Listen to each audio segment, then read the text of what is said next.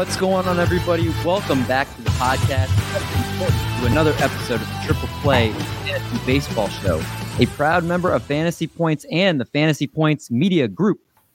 Remember, if you like that Fantasy Points little promo right there, if you use discount code TriplePlay22, you'll get 10% off all their great tools over at fantasypoints.com. D-Mendy here, joined by a piece of cake that has excellent ratios and volume. It's Art Tornabenny, a.k.a. Little Cheesecake, the LC. LC, how's it going? It's going pretty well. I'm excited to have our baseball back, of course, and I'm also excited to have my first post-baseball back draft coming up this weekend. So it's going really well. I'm taking everything in, trying to drink all the flood of news that's coming at us. What would that draft be, LC? That is the DARF draft, the DC area Roto Fanatic. That is all these. It's a live draft of all these local area analysts, including our boy Doc's going to be there. So it's going to be a good time. And you're the commissioner of this new league set, isn't it? Aren't you? I am. I think that we would not have a DC area league if I hadn't done it. Because Doc wasn't going to do it, even though I probably tried to get him to do it. Facts. Well, I'm glad you stepped up and are going to provide that. And I have FOMO for missing out. But we will get to why Marty and I are not part of the DARF league here. But, of course, another guy on the panel that you know, it's somebody that tells his girlfriend's father they have the same name, Daddy. It's Eric Mendelson, a.k.a. the Doc. What's going on?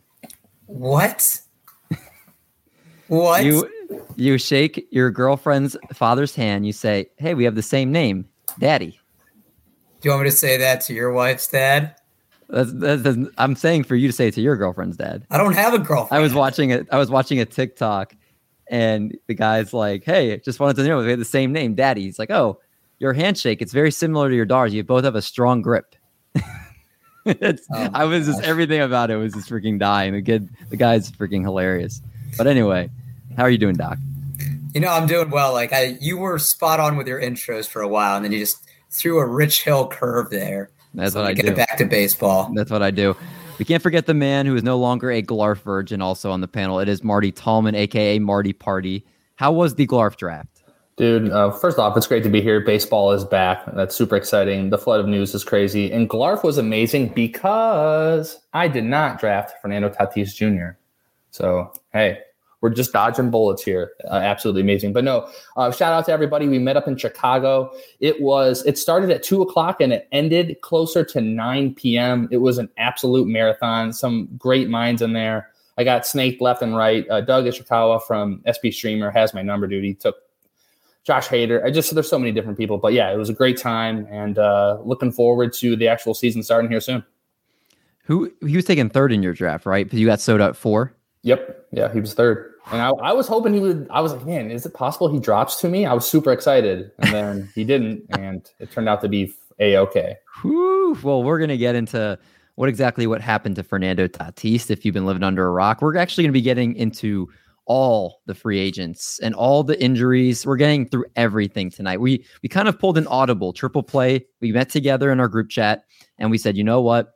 We need to go through all the news going on and kind of pause our position previews. So what we're doing, because we love you guys, is over the next 3 weeks, we are going to be pumping out at least 2 episodes a week for you guys to make sure we can get through all our position previews and then also get through any big trades, free agency news, all that type of stuff to get you guys ready for the season.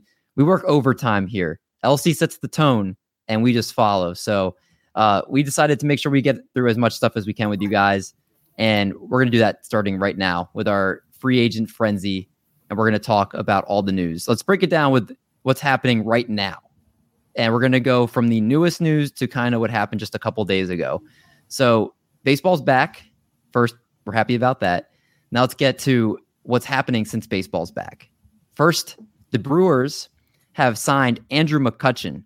Right now, they have not reported, I believe, what the sides of the deal are as of this recording.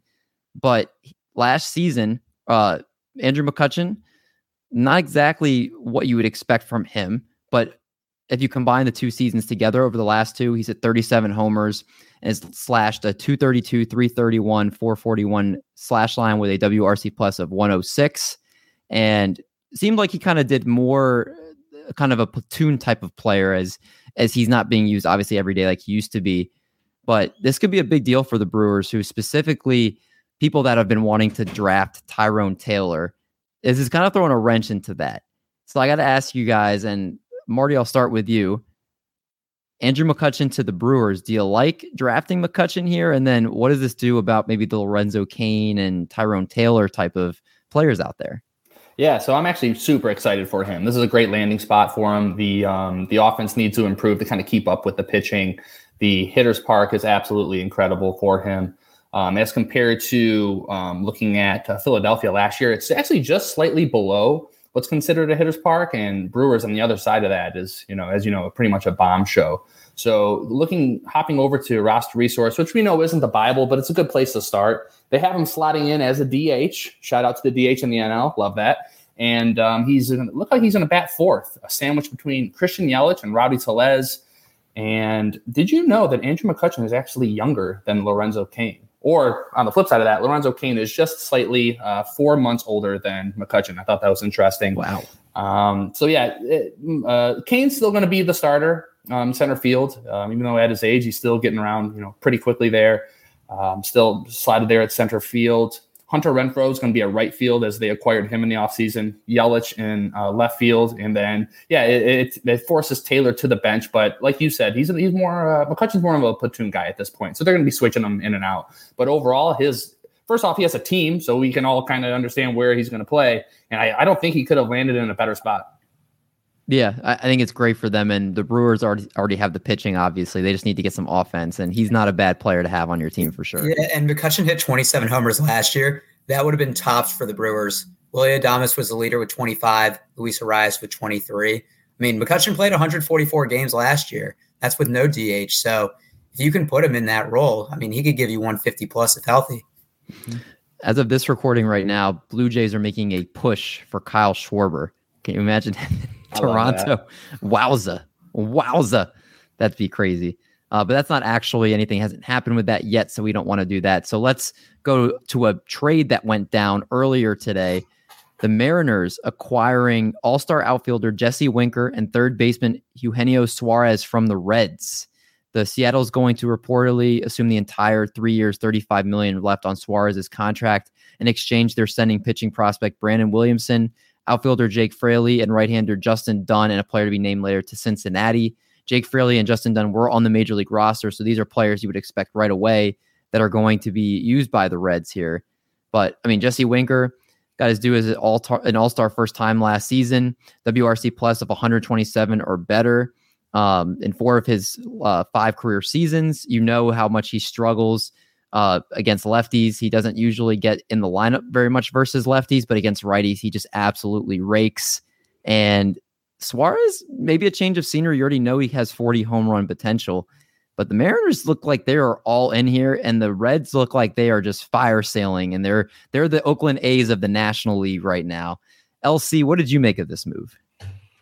I'm really wondering what Winker does outside of the Great American Small Park, whether that power is going to translate as much. Suarez, is someone who a lot of people had pegged, because he has that positional, multi-positional flexibility from his time at shortstop last year a lot of people had pegged him as like a good selection around pick 200. I've always been dubious, especially since his batting average hasn't recovered. He's going to a worse hitting ballpark right now. So I'm still kind of hesitant, and I'm hesitant that the power is going to come through as much as we had expected it to come through if he had stayed in Cincinnati. The Reds, the pitching prospect was a Willingham. I heard some talk that he slots in as the number 3 overall prospect in the Reds system now. I don't think it was a great haul, but Dunn is a big league pitcher.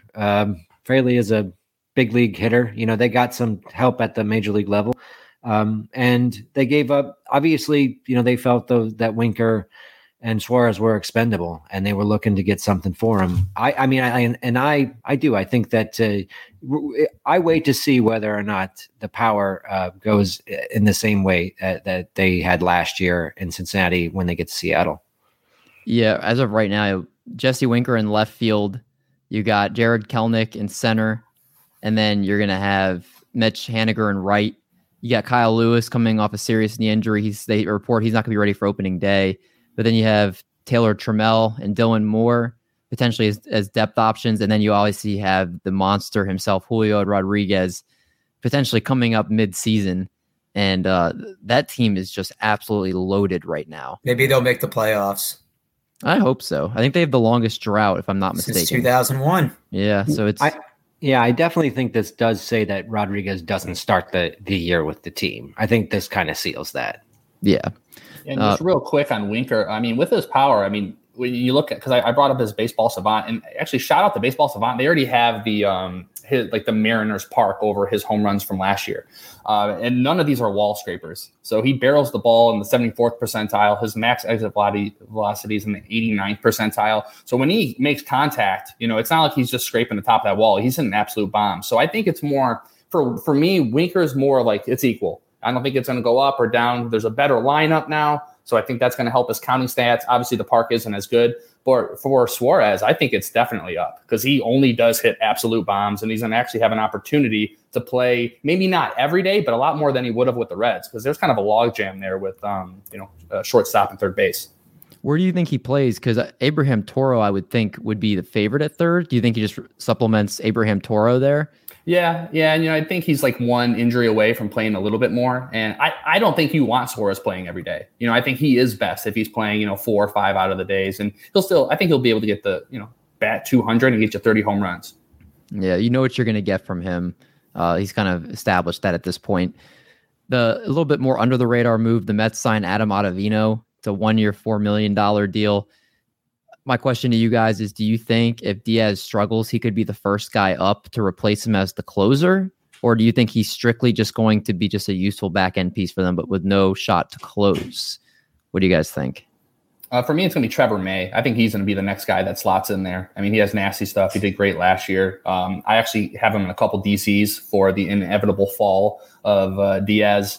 But quietly, the Mets are building like the best roster in baseball. Not quietly, but they are building the best roster in baseball, and they're really getting that bullpen bulked up. They're spending a lot of money, that's for sure. They are, if it's not from lack of trying by spending, that's for sure. Cohen's going all in for that. Zach Gallen is questionable for opening day to a shoulder issue. Right now, they're saying his status is in doubt with right shoulder discomfort, according to manager Torey Lovullo. And he originally felt discomfort during the lockout. This is part of something you're going to hear on today's show, just where you're finding out some injury news that we did not know about because we were in a lockout. And now we're starting to get reports about these guys that have been injured during the lockout. So it's very frustrating as fantasy managers. You obviously of course, your fantasy team, but just for these guys in general, you want them to be healthy and be able to pitch and make their money. And right now it seems like Gallen is going to have his season delayed just a little bit. They said he was diagnosed with some bursitis and is dealing with some side effects of that issue right now. He's going to throw from the mound within the next few days. Gallen was already kind of an injury question going into the year. His draft capital, though, wasn't too expensive, at least in my opinion. Doc, are you bumping Zach Gallen down? Or are you staying away from him? What are you doing with Zach Gallen?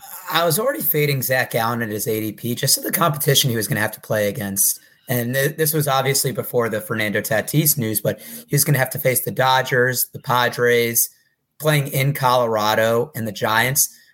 I just don't think he was going to get a lot of wins. And I think he's probably going to give up a lot of home runs as well, especially when he does have the road games in Colorado. I mean, now he's just a completely do not draft for me.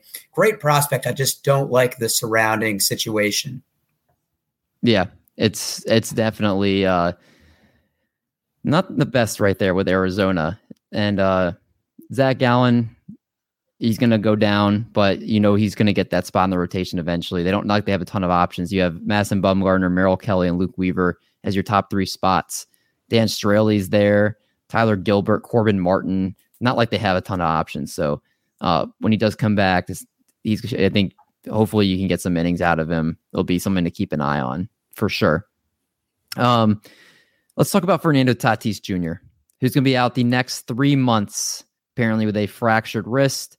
And right now they don't know if he's going to get surgery or not yet. It could have happened when he's fallen off his motorcycle multiple times throughout the winter.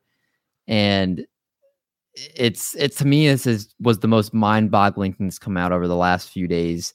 Someone fractured his wrist of Fernando Tatis's caliber, and we didn't find out until today. which is very interesting to me. I want to go around the horn for this one and keep an eye on the private chat because I'm going to ask you guys a question in the private chat. So, Marty, why don't you give me your thoughts? What did you think about the Fernando Tatis injury today as far as how it came out? And then where do you think you feel comfortable drafting him in your fantasy draft?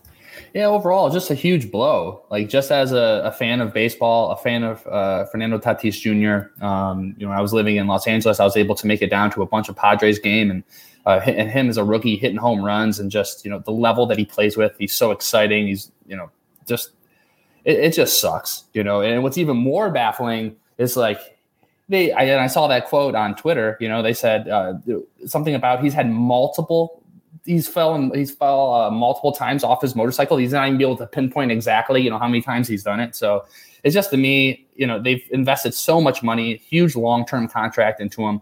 So it sucks for everybody. And what was the second part of that question? Where would you draft him in your fantasy draft today? Like, what round do you think I wouldn't. Honestly, someone's going to take him before me. For me, he's on the he was the reason. His being injury prone is the reason why I took Trey Turner, number one in any draft that I had, the first overall pick. And this just solidifies it, man. He is a reckless man. So if he's their pick 96, you don't think you'd take him?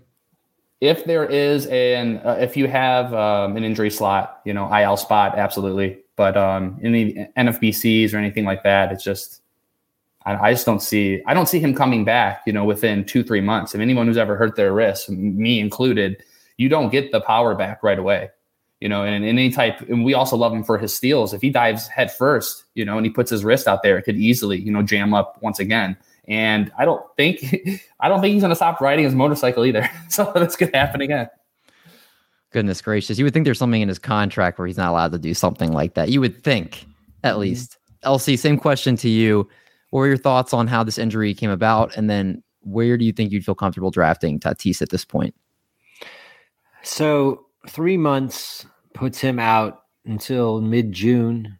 So let's say you get him back. You can expect him back for July 1st. For me, I think that if you decide to use a draft pick on him, you're going to get July, August, and September, 3 months out of him, basically half the season. It's tough. I think you can't draft him in the top. You can't really draft him in the top 100. I'll be honest with you, because you got to use up a whole roster, especially in an NFBC type of format where you only have the 7 bench spots.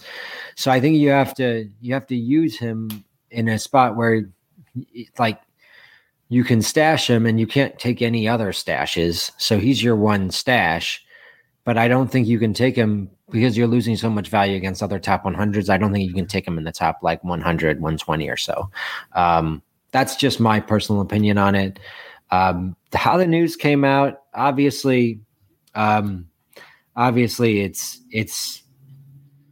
disappointing to find out that, we could have known that he was really injured, like seriously hurt months ago. And that would have really helped our offseason prep. And I would not have, I've drafted Tatis first overall in drafts.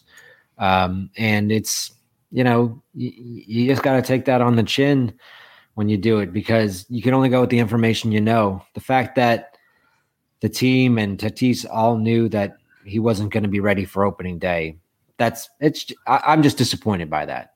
It would have been really nice to know. Did you answer where you felt comfortable taking him in your drafts as far as where he'd have to fall for you to scoop him up? I think definitely outside the top 100, probably outside the top 120 or so. Oh, so you're really dropping him down, LC. Because you're only going to get half of a season and you have to keep him on your bench and you have to hold him. So I think just like all of that complication, having to hold him and only getting half of a season, you're only getting half of a season. I think that makes it hard to take him in your first 8 or 9 picks. And I mean, you have to look at it this way too. Like, there's talk right now that they said maybe he should just get his shoulder surgery too. And if he gets both of those, he's probably out for the year at this point. So if you're drafting tomorrow and he ends up deciding to get his shoulder surgery, this weekend, then you're probably out of luck completely, because at that point he's probably out for the year. So it's a very scary proposition to draft him right now. I heard, they talk about on the Rates and Barrels podcast about potentially taking him and then you draft someone like Brandon Crawford, and then you're able to pair those guys together, and you're not going to use high-end draft capital on 2 shortstops, so you get someone later on in the draft like that who might be like a league average player, and then you combine their stats at the end of the year, and you might have like a third-round player between the two of them. So like there's that kind of route you could go as well. Doc, what are your thoughts about this whole Tatis situation? Well, it's interesting. In our group chat today, I brought up that idea where, let's say 3 months, the Padres aren't where they want to be. And keep in mind, they missed the playoffs last year, and they have a similar roster this year. Yes, they're getting Clevenger back. Yes, hopefully Blake Snell does what he did the second half, but they didn't make the playoffs. So they're not a shoo-in to be a favorite, even though they look really good on paper. Tatis is in the second year of the $14,340 million extension. He is a long-term asset to them. And you have to think if there's any chance that they're going to bring him back and they don't feel 100%, that they might play it safe. Tatis, maybe he plays 10, 20 games. The Padres aren't in contention and they shut him down and have the shoulder surgery. So maybe not even he misses the entire season, but he only plays a limited amount of games. I mean, I'm not drafting him at all because I know I'm just not going to get him at a price that I feel comfortable. But he was already shaky coming into this year because of the shoulder. And I think it's just even more of a risk now. Yeah, I'm at the point right now where I was talking on a Twitter live or whatever it's called, Twitter Spaces. And when the subject came up and I said, I think I would take him probably somewhere in the 6th or 7th round where it stands today because of the upside he can give you. And I would just take that gamble. And like we were saying before, I might take a shortstop that I can just plug in for that time. But obviously, if we start hearing things, then that's going to keep dropping at this point. So it's kind of depends on your risk. And we also kind of brought up the point, I don't know how you guys feel about this too. It depends on the league you play in, right? If you play in a league with people that aren't as necessarily as skilled at fantasy baseball, and you're like, you know what, I can afford to draft Fernando Tatis because I know I'm the shark of this league, and I can pick up a bunch of players that they might not know about, breakouts that might just be on the waiver wire, and I can just kind of stream some hitters and do what I need to do until Tatis comes back, compared to if you play in a big NFBC league to where you have no IL spots and you're with guys that you're going to hurt if you take that zero in production or that lack in production. So just kind of knowing what league you're in and who you're playing with, that can also factor if you want to take that risk on Tatis. Yeah, and speaking of the league, so I'm looking at the Glarf draft board, and guess who went in the 6th round? Mr. Bobby Witt Jr. So, David, let me ask you, at this point, who would you rather have, Fernando Tatis in the 6th or Bobby Witt? Oh, give me all the Bobby Witt Jr., all of it. I'll eat all that up. Shout out to Adam Howe, who actually drafted him. I was on his pod, and I told him that's like my big hitter for this year. He seems like he's on board with it as well. So I'm not shocked he made that call as well there. Was he at the draft? Yeah.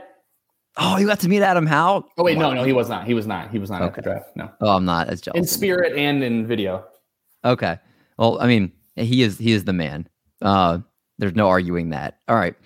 Let's go now to some other big news. Another big trade that went down today, March 14th. Athletics, the Oakland Athletics, trading Matt Olson to the Atlanta Braves, which is signifying the Freddie Freeman era in Atlanta is over. And Matt Olson is now going to be their new first baseman. The package going back to Oakland is Christian Pache, Shea Langer, I think it's Langer. I should know how to say his name. I think it's Langoliers, Ryan Cusick, and Joe Estetis. I got to ask you guys, I'm not asking you to judge the prospect haul per se, but what did you think about this trade? Matt Olson was obviously one of the best players in baseball last year. He's the consensus, I think the third first baseman going off the board right now, as far as an NFBC. And he's somebody that is going to be good for this Atlanta lineup, but he's not going to have the presence that Freddie Freeman obviously did with what Freeman's done for them for so long. Were you guys shocked that the Atlanta Braves seemed like they just gave up on trying to bring Freddie Freeman in and just went this route, Doc? You would think he would learn from now. He's a rookie and left his thing on mute. It rarely happens to me. I would say I'm surprised, but I'm not. because we've seen the owners don't really care about baseball. They care about profit. And that's what we've seen with the Reds getting rid of people for no reason, just so that they can shed payroll. I think, it was interesting. I was talking with somebody today.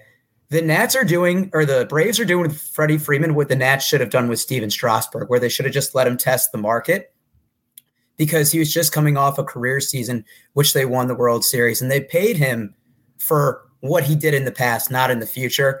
But if you're the Braves, you got Acuna and Albies at steals. Freddie Freeman has been with the organization since 2006, 2007. You have to bring him back. That just shows the fans you don't care. And the GM, the video of him tearing up, knowing that they weren't going to bring Freddie Freeman back, that just shows you what you need to know. It's just an embarrassment. Yeah, I feel for Braves. I didn't see any Braves fans today happy about the signing at all, or happy about this trade. I saw most of them just saying the fact that they gave up this easily on bringing him back, that it came down to whatever money they weren't willing to do, whatever years they weren't willing to do. You save so much money with the Acuna and the Albies contracts that you have the money there, and they just seem like they're just trying to pocket as much as they can. And just one more, two more quick points. One, they said Freddie Freeman's agent didn't let them know they were doing the Matt Olson trade, and it was a good trade. The Braves got Matt Olson for pennies on the dollar, but I just think it sends a message to people, future free agents that might want to play for the Braves, that no matter what you do, and this is coming off a team that got additional revenue for winning the World Series, that they're going to be selective about who they sign, and they're going to be frugal. Yeah, they very much seem like a cheap franchise right now. LC, what did you think about this trade? Do you like it for the Braves for Olson? Is Olson now firmly your number 3 first baseman? And then you think the Braves are cheap? Because it pretty much seems like that way. I think that the Braves are doing smart business here, to be honest with you. It's spicy. Yeah, Freeman is 32. This big contract is going to be for his decline phase, especially the back end of it's going to be really hard to stomach. No matter how good he is at the front end of it, it would only be paying for past production. There's 2 more arbitration eligible years on Matt Olson. He's a better defender than Freeman is. His power is just going to go into a better ballpark. This is a strong move. The Braves are back in on Soler. They're looking to bring the band back together in a way that meets their payroll concerns, quote unquote. And, it is a business. Freeman's going to make a huge payday. I don't feel bad for him. I do feel bad for Atlanta fans who want to see Freeman there forever, but I think it's a good move for the Braves franchise. Yeah, well, again, it's not like they're giving up at the position. Matt Olson is very capable. Again, if you're looking just at NFBC ADP, it's Vlad, Freddie Freeman, then Matt Olson. So you're basically you're expecting to get similar production, maybe more home runs, but just less batting average. Marty, let's close this part out. What were your thoughts on everything that went down with this trade? I think it's going to be great for everybody. I like it for Olson, especially from a fantasy perspective. The Braves lineup is way better, leaps and bounds better than the A's. The stadium is way better for, in every type of hitting that you could possibly looking at all the metrics. Olson's only 28 years old. Like as Art said, Freeman's 32. So from a long-term signing, I think it's really great. And I think when I'm thinking of Freddie Freeman, I think of a guy named Miguel Cabrera here in Detroit, who we still have, who we signed to a huge contract. And, you talked to me 5-6 years ago, everyone would be devastated, if we would have got rid of him. But now here we are. If we could have maybe signed somebody a little bit younger, at that point, it would have put us in a better spot. And at the end of the day, Freddie Freeman's probably going to go to the Dodgers. He lives in Orange County. He's a Southern California kid. He's going to be able to go back home. He has his championship. He's done everything he could for the Braves. So it's time for him. He's got a con around his neck. He's about to cash out. Yeah, for sure. I think everybody touched on it pretty well. Let's go to another move. The Washington Nationals made a surprising signing by signing designated hitter Nelson Cruz to a 1-year deal worth $15 million. And the contract includes a mutual option for the 2023 season. Obviously, he's been one of the best bats in baseball for over a decade. He's posted a WRC plus of at least 106 each season since 2008. And a WRC plus of at least 122 in each season since 2013. And this was not a guy that just like had one or two teams looking at him. This is with the expanded DH across both leagues now. There was a lot of teams that are interested on him. And I'm assuming it was probably the Nationals, mostly because they probably offered him the most money. But the Nationals are not a team right now that's contending, which is the thing that's very confusing to me. You think he's probably going to slot in between Juan Soto and Josh Bell. He's got 30 plus home runs, obviously, in that bat. We went from being him not signed to him signing somewhere. Where do you think he is in relation to where he was going in his ADP? Are you bumping him up? Are you taking him down? Because as it stands right now, NFBC ADP has Nelson Cruz. I believe, if I'm not mistaken, he's going around pick 180. I'm going to look over the last few weeks here, but that was what he was consensus. What are your thoughts about this, Cheesecake? Do you like the spot for Nelson Cruz? I like Nelson Cruz anywhere but Tampa Bay, I think. So, because it just seemed like Tampa Bay he did not hit well in that stadium, like a lot of hitters don't. I think he's going to be, he's in a long and slow decline phase, but he's still going to be very good. And I think that the Nationals needed to sign some lineup protection seriously, or else Soto was about to break Barry Bonds' walk record. Well, speaking of protection, and you can use this in more ways than one. We have some protection coming in the stream here. Sleepy K, Mike Curlin's joining the stream. Spur of the moment guest here. While we're doing our free agent news, what's up, buddy? Just now getting upright. I was supposed to be on for the whole show, but better late than never. I've been dealing with a bit of a stomach bug today. Anytime I get to hang out with Doc, though, it's a win in my book. It's fantastic. Your guys' rivalry. That's the nicest thing you ever said to me, Sleepy K. You can go back to bed. We won't miss you. Oh, God. Well, as the listeners don't want to hear your cringy rivalry here. So while we're talking about Nelson Cruz, also, if you don't know, Sleepy K is also looks into hitting as much as anybody in the industry.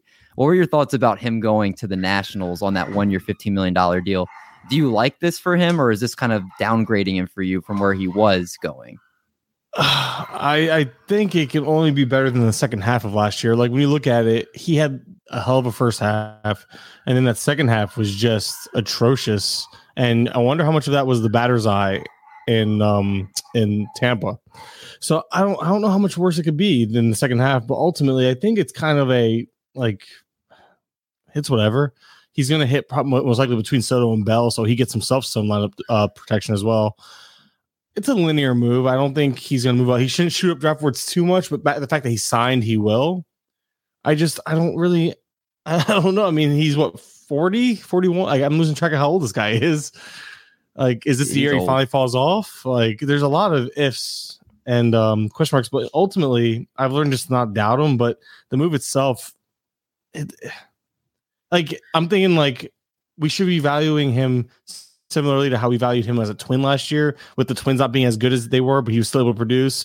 The Nats aren't expected to be a great team, but he should still produce, and he does have a prime lineup spot with protection around him. So ultimately, like I said, I see him moving up a little bit because we know he's playing, but I don't know. I'm not overly excited from this landing spot. Dodgers would have been better.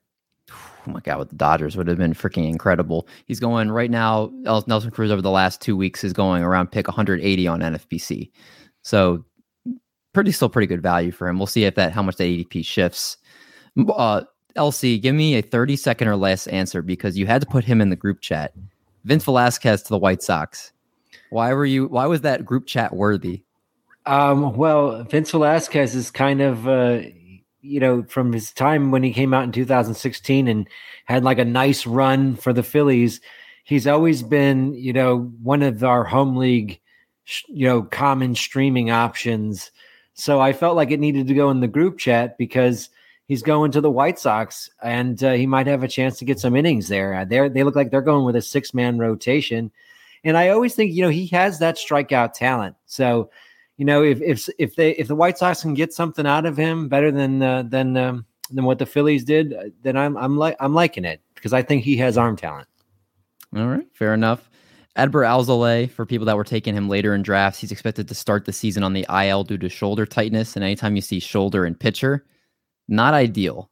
I think that's going to take Alzolay from going to being a later round pick to going undrafted in most leagues, just to kind of wait to see what's going to happen with that. I'm interested to bring up the Phillies bullpen really quickly here. The Phillies signed Brad Hand, and they also signed Jeurys Familia. Is anybody concerned that this is not Corey Knebel's job, Marty? Yeah. So I have Knebel everywhere, as you guys know. So thank you for singling me out on that. And you know what? Hey, they still paid him $10 million. So I think, and the manager said a few days ago that as of right now, he is still the closer. That being said, I think that if you do have him, you may want to spend some money on Fab to scoop up who's going to be the handcuff there. But as of right now, I don't think anyone has tons of confidence in him anyway. So I don't think it's really going to deter anybody. But for closer, he has the role as of now, so we'll take it and run with it. And LC, the Diamondbacks signed Ian Kennedy. All your Mark Melancon shares, are you screaming? Are you worried about your Mark Melancon shares? I'm not. I'm just also glad that I didn't get any Ian Kennedy shares, because I think it's Melancon's job. And I was, sort of targeting Kennedy late in drafts. It never worked out correctly for me, but I know a lot of people who thought that he was going to get one of the open closer jobs, and I think it's Melancon's. Okay, let's go to another big trade, and this is a multi-part trade. So we're going to break down the first part and then the second part, and then what it means for all three teams, because this is going to be a big chunk right here. And it all, of course, has to involve my Minnesota Twins. And the first part, the main part of the deal, Mitch Garver going over to Texas, Isaiah Kiner-Falefa going to Minnesota. Very much don't understand that move. And then right after that goes down, IKF, you think he's going to be a Twin, and then they go around and they trade him and Josh Donaldson over to the Yankees for Gary Sanchez and Gio Urshela. And I know there's other parts of that deal, but you guys aren't necessarily listening for those pieces because they're not going to necessarily be relevant this season. I'm curious, what were your guys' thoughts about everything about what are the Twins doing right now? Because there's another trade they made that we're going to examine in a second. I personally was not a fan of this at all. Either of the trades that they made, I think the other teams won both trades. Personally, I know the Twins unloading Donaldson and his $50 million definitely is a win. That's the one thing I will say I can understand. But I'm looking at the potential things that they're looking to do, and part of me is still concerned that they're just looking for these short-term Band-Aid fixes that aren't necessarily going to be long-term pieces, at least for the pieces they're trying to acquire right now. Help break this down for me, Sleepy K. There's a lot of hitters exchanging hands here. Start first with the Texas side, the Texas Twins trade, and then you can transition to the other one. What were your thoughts about all these pieces going in these trades? And he's on mute. I am on mute. All right, sweet. I forgot I pressed the mute button over here. I don't know. I think you hit the nail on the head when you said I don't know what the Twins are doing, because it just seems like a bunch of odd moves. I understand unloading the contract of Donaldson. That made sense to me. So I get, because that's them trying to be cheap and all that. But like I read something today that they got Gary Sanchez, in this deal, which again we'll talk. I guess I don't know what deal anymore. I'm just looking at their roster right now and it's all over the place. But they got Gary Sanchez today, and they're talking about him being a DH. So who's going to catch for them? I'm thinking, is Jeffers still in line to be the primary catcher? He is, but he's a defensive catcher. That's what I'm thinking. And then Sanchez is supposed to DH/backup catch. But on roster resource, it has him plugged in as the catcher. Kurloff at DH. I'm like, no, Kurloff's supposed to play first base. But then you have Sano, and then you have Urshela. I'm like, what the hell's going on? I like Jose Miranda a lot. I really think this opened up, if anything, it opened up a huge opportunity for him to come up and just do stuff. He looked great in the minors last year. Has a bat that should be ready for the major leagues.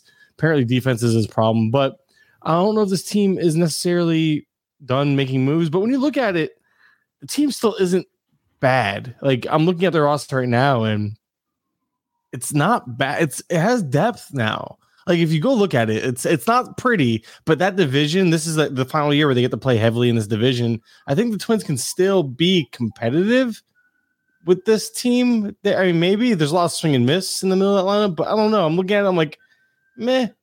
Like we see the Guardians do something similar every year where they compete with a lackluster offense and their pitching carries them. They're gonna make moves on the pitching side, so maybe they can maybe they can surprise us. I don't know. I'm trying to be optimistic. But I don't. You're right. I don't get what the hell I'm looking at. What did they do? I don't know. It feels like a bunch of weird moves. It really is. I mean, yeah, maybe there's rumors Trevor Story could be their shortstop they're bringing in, which I guess then it would make sense to use that money for him. I very much am in on Jose Miranda this year. I think he's going to be a huge boom for that lineup. So, if this creates an opening for him to be able to play, then I'm very excited for that. But they haven't necessarily said he is going to break camp with them yet. I think there's something we're going to have to wait and see on. And Luis Arias, to be honest with you, is just empty batting average at this point. He's not an exciting player, not somebody that you would want most of the time outside a super utility role. And right now he's slated to start, which is not ideal right now. So he has good on base skills though. So at least he's not like for real life baseball. I think he's better than fantasy. That's the thing. So I think he actually will stick towards the top because he is really good at getting on base, doesn't strike out a lot, makes a lot of contact. His on base skills have been proven to be good enough to be a leadoff hitter on a real team. Not like, again, fantasy purposes, not exciting, doesn't really do much for you, but wouldn't be surprised if he stuck there, at least on the strong side of a platoon. I think last year he even platooned at times, but always leading off against righties. And as a lefty, it makes sense. Doc, did you have any strong thoughts about that? Or go ahead, LC. I just wanted to say that Arias showed up in the best shape of his life. So it's true. He worked out with Nelson Cruz all off season. The man is swole. He's looking good. He's feeling good. I saw it on the Twitter machine. So, it's a fact. It's best shape of our life season. I've been so excited to hear that again. Doc, if you have any thoughts about this before we go to their pitching move, go ahead. I just think it's interesting they swung trade IKF. They got him and then flipped him right away. Took whatever small profit you want to say. I think it's a little bit of a decrease. I mean, Gary Sanchez and Mitch Garver are catchers that have power but high K rates, and I think both needed a new change of scenery. And I get it from the unloading contract perspective. I mean, here's the thing. The players the Twins got are probably more durable than Donaldson and Garver. So if you look at it from that perspective, I actually think it's a win for the Twins. Yeah, tried to rhyme and couldn't work. I will make note that the Twins spent right now, as it stands, they're spending about $94 million on the books.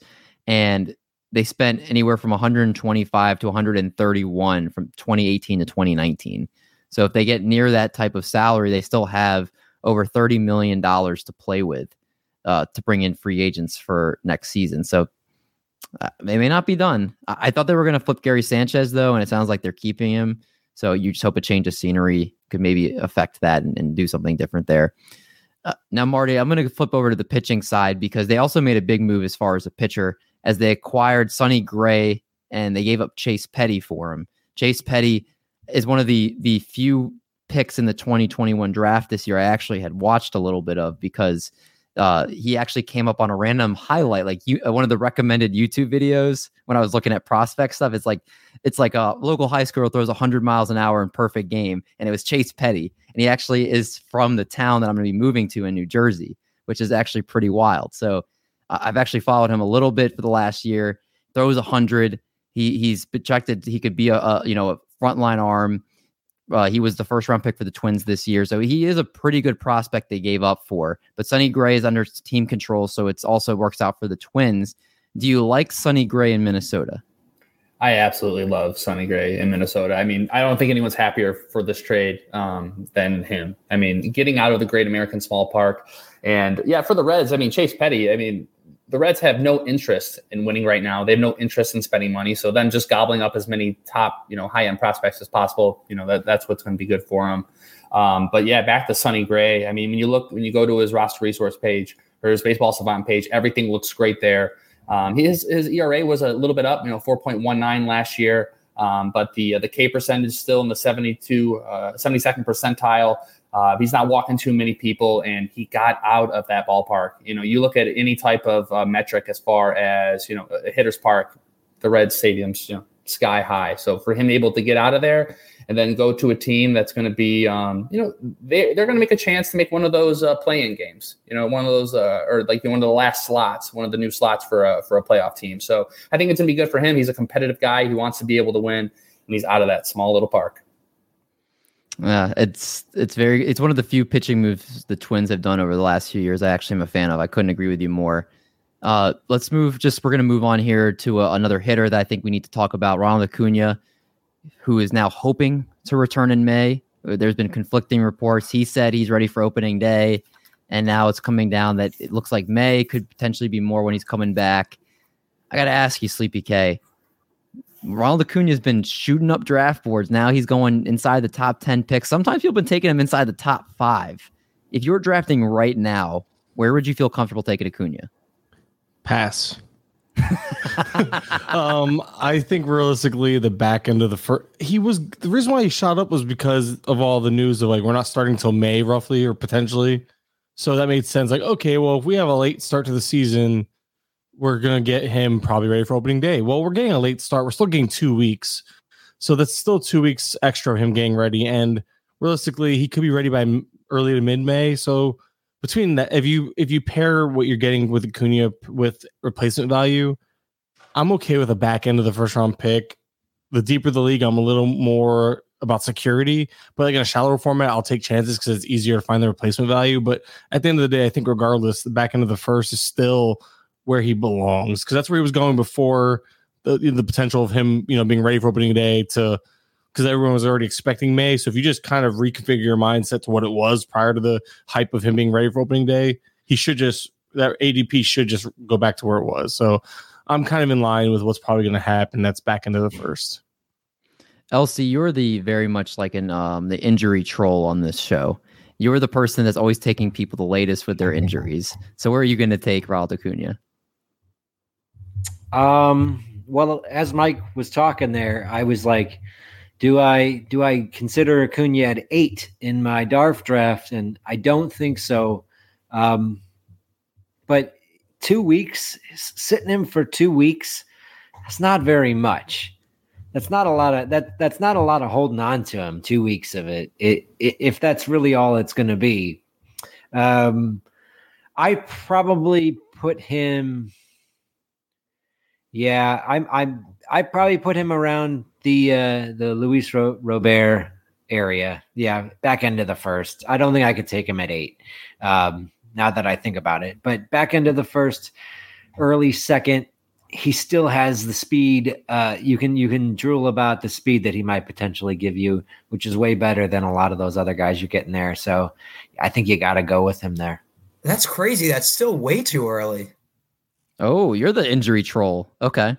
No, I mean, just think about it. Like, okay, he's missing the first month. Do you think he's an everyday player when he comes back? I bet he's 2 out of 3 or 3 out of 4. Why would they play? They have the DH. They have the DH now to keep him healthy. They're going to rotate him in and out. Yeah, they're going to rotate him in and out. Doesn't mean he plays every day.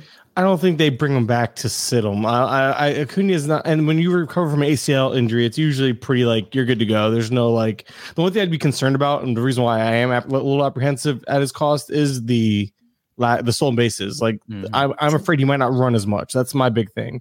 But when he comes back to play, because if he thinks he's ready now and the team is playing it safe, when they bring him back, they're not going to bring him back before he's 110% ready. So I'm not concerned about the consistent rest days because I don't think they're going to bring him back unless they're like, all right, you can play every day again.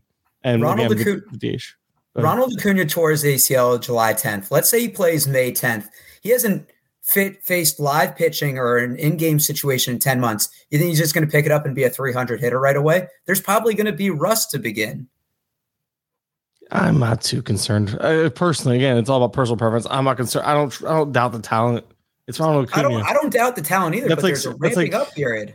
I understand that, but when you're a special talent, I don't think the same rules apply. And maybe that's just me. Maybe I'm sure there's research behind that would either debunk what I just said or not. But it's like it would be the same thing with Soto. If Soto was coming back from the same injury, I wouldn't be doubting Soto's skill set either. It's just there's a certain amount of talent and a certain amount of I just kind of have these expectations of a player. I don't doubt it as much with him. Maybe again, maybe it's biased. Maybe I don't know what you want to call it. I can't prove it, but I just don't have the same level of concerns with a true start talent. That's like Mike Trout. Mike Trout hasn't been healthy in years, but we know when Mike Trout hasn't played, you want to talk about injuries and all that. He's come back from a calf that made him lose most of the year last year. He missed more time than Acuna, and now he's going to come back. Are you really going to doubt Mike Trout? No. and there's a ramping up period. But I guess what the argument, I bet you Acuna's going to ramp up in the minors. He's not going to just come back without ramping up prior to coming back. Yeah, and I think that's why we've seen a downgrade to Mike Trout, and Mike Trout has been consistent over a longer period of time. I think when healthy, he's by far the best hitter overall in baseball. Yes. He just hasn't been able to stay healthy. But now we're seeing it reflected in his ADP, and this is Acuna's first serious injury. I think there's a mental aspect. If I'm wrong, I'm wrong. I wouldn't take him till end of round 2 earliest, just for me. And you hit on the point with the stolen base also. Like, Marty, would you say roster resources pegging him for 22 steals? I can't see any scenario where he hits that. I'm thinking 15-ish personally, which is still probably a little on the optimistic side. I just don't see them bringing him back and saying, hey, you're getting a yellow light. Like in general, they're going to say Acuna do Acuna things or not. I don't think there's any. I have a hard time thinking there's any in between. He's not old. He's in his prime still. And my understanding about ACL injuries, although minimal, is when a player comes back from them, it's usually just as strong, if not stronger, right? With ACLs, I'm not sure. Again, I can't speak. I'm not an expert on this. I'm no Dr. Dave. But I can't think of a better way to transition from Ronald Acuna than someone who's going to be better than him this season in Lewis Brinson. Lewis Brinson. God. Is there any hope for my guy this year? Spring training goat. Just expect a couple of spring training home runs, hit 340, and then do nothing in the regular season. That is literally you can every year. That's what you're getting. Spring training goat and falling on his face. Is there anybody that you want to succeed more than Lewis Brinson with his prospect pedigree, how hard he works, the potential you've seen? Like, he's the guy that we're all rooting for, right?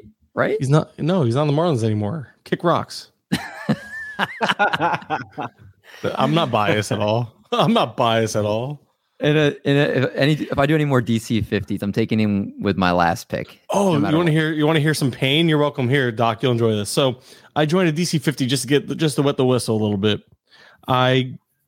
Literally 24 hours before the Wheeler news came out, I took Wheeler in the second round, thinking, "Oh my goodness, happy first share of Wheeler, no big deal." Let's go. An hour before the Gallen news, I decided to take Gallen for the first time too in the same draft. Let's go, money down the drain. Yeah. Luckily, it's a DC 50, so at this point, it's just laughable. But it's like I have been making the worst picks at the worst times. Like the Wheeler one was 24 hours, but now we're talking about the Gallen one like an hour before the news broke.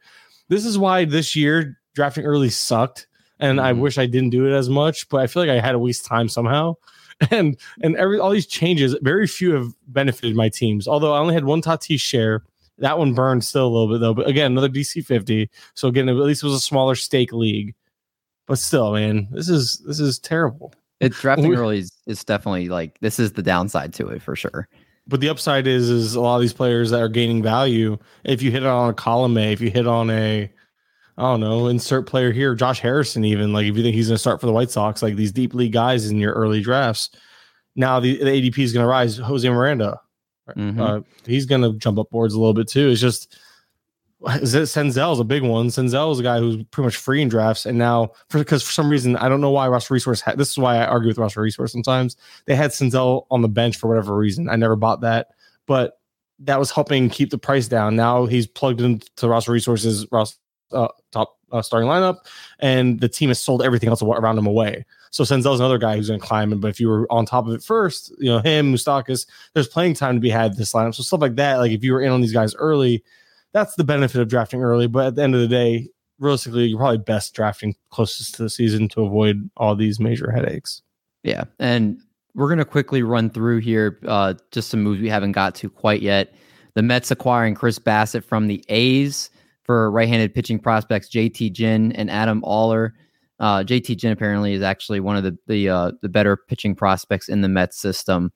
And is he not? And like Chris Bassett seems like he just fits the Mets. He's going to fit in at the number 3 spot behind DeGrom and Scherzer. Someone that's been very durable. Eighth place finish in Cy Young voting in the 2020 season. Also looked very good last year.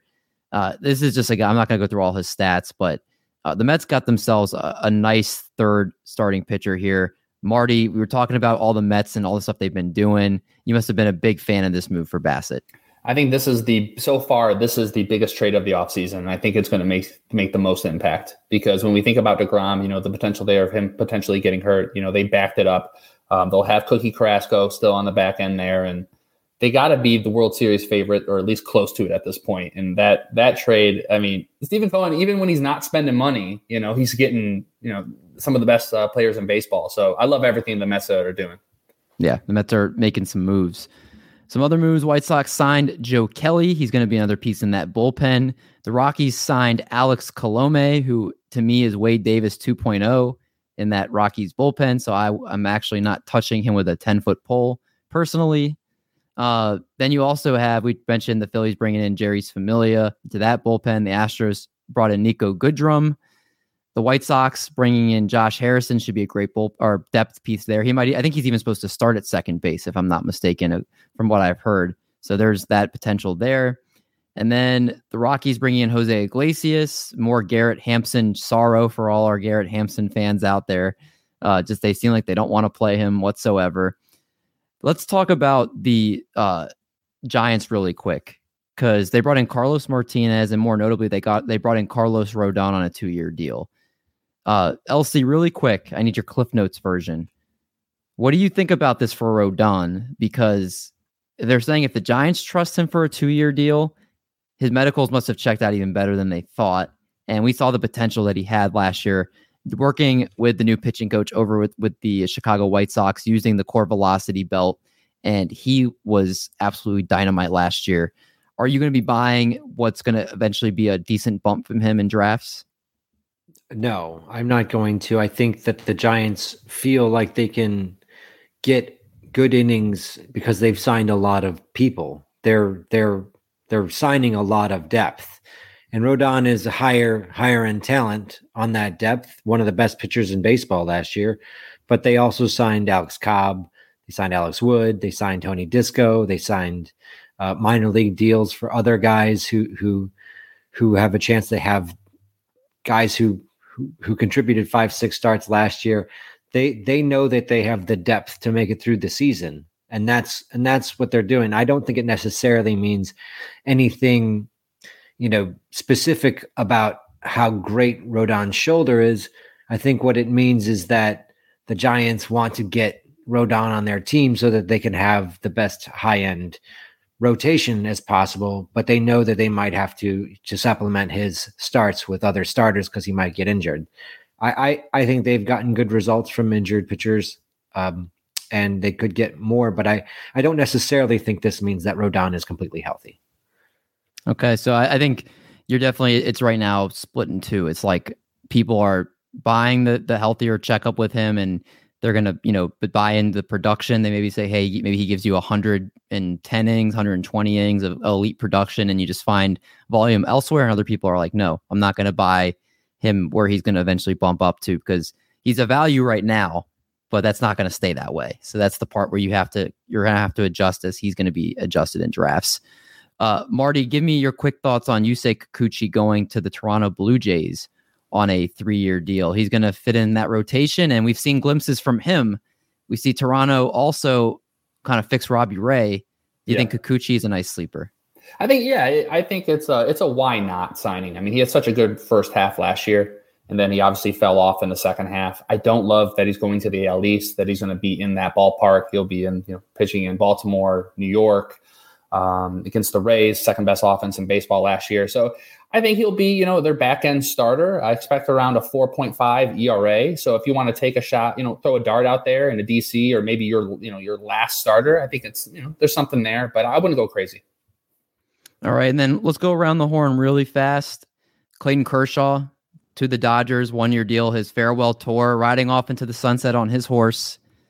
Are you going to draft him? I think right now, on NFBC, I think he's going around pick 110. I'm going to double check that for you guys. Over the last 2 weeks, Clayton Kershaw actually has an ADP of 165. Earliest pick is 111. Late pick of 236. Keep in mind, this is mostly before he was signed. So I got to ask you guys, are you in or are you out on Clayton Kershaw in 2022? Let's go around the horn. Sleepy K. Out. Doc? Out. LC? I'm probably out. Marty? Out. I haven't drafted him anywhere. All right. So even though he's coming back to the Dodgers, he said if he wasn't healthy enough to pitch, he wouldn't have came back. He's expected to go for opening day. Triple Play Fantasy and Curland are all out on Clayton Kershaw. There you have Are it. you out on him? He would have to fall in the 200s for me to draft him. So yes. So you're out. Yeah. I'm not getting him there. All right. Well, I think we pretty much hit. I mean, Steve Cishek to the Nationals. There you go. Now we hit everything. Aaron Sanchez to the Nationals. Hey, Lister, shout out Lister boy. Sean Doolittle to the Nationals too, right? Andrelton Simmons to the Cubs. I love that for Marcus Stroman, and I love it for Kyle Hendricks. Heavily, ground ball pitchers. Now they have Nick Madrigal, and then him at the turn. I have tons of both of those guys, so I absolutely love that. Elsie, I'm waiting for you to throw one in. Can we just talk about how good the Brewers pitchers are now after that whole division just gave up? Yeah, absolutely. I mean, we want to talk about other national signings because they made a few more. They've been going nuts. But Andrelton Simmons, it does mean that you have to worry about Nico Horner's playing time. But I don't think he was terribly valuable to begin with. Oh, okay. Well, if we didn't have everybody, which we didn't quite get, I think we got about like 90% of the free agent signings, which is pretty much if you haven't been caught up, now you are. If you don't know, now you know. And that's where we stand today.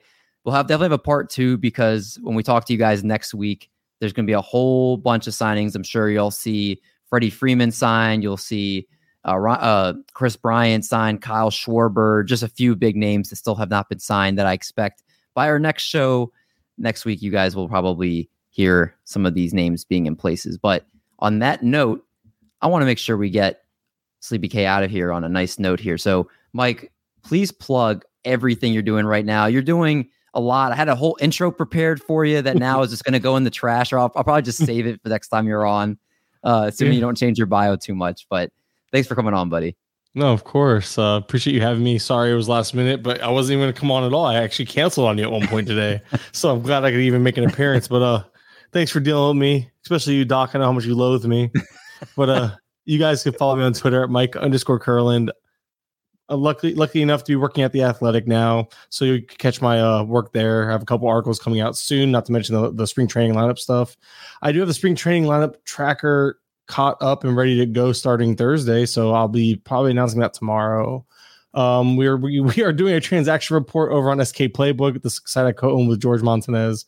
Kind of like what you mentioned, just kind of tracking everything we can between rumors and actual transactions and all that. So yeah, like you said, I'm busy. Not to mention I have other stuff to do in the process. So thanks for having me. And you're also want to tell the people how many articles you have to do. I don't want. I'm so overwhelmed. I signed up for a whole bunch of articles back when we didn't have baseball. Now we have baseball, and spring training is kind of like I take no breaks in spring training, so I get to make up ground on the articles I signed up for, plus cover spring training daily, at least lineups. So yeah, I got the ibuprofen ready for the headaches, and I'm ready to go. See, I'm not kidding. It's right here. He is all ready, and Mike's a good friend of the show. Glad to have you back on, even if it's just half the show, because your presence is a present here. So that's all that matters, buddy. I mean, I do it for Doc. I do it all for Doc. Well, on that note, we're gonna get on that note, we're gonna get out of here. Like we told you guys in the beginning, we'll be doing 2 episodes at least 2 episodes a week. For the next few weeks to get caught up before the season tips off. I think it's 3 weeks from now, so it's right around the corner. We'll be doing our next episode, starting pitcher preview part 1 with Casey Bubba. It'll be our top 30. You guys will be hearing that later this week. We'll actually be recording that right now, so don't worry. We're not going to go too far from you guys. But until then, everyone stay safe. Happy drafting, and we're going to make like a bread truck, and we're going to haul these buns. Catch you guys in the next one.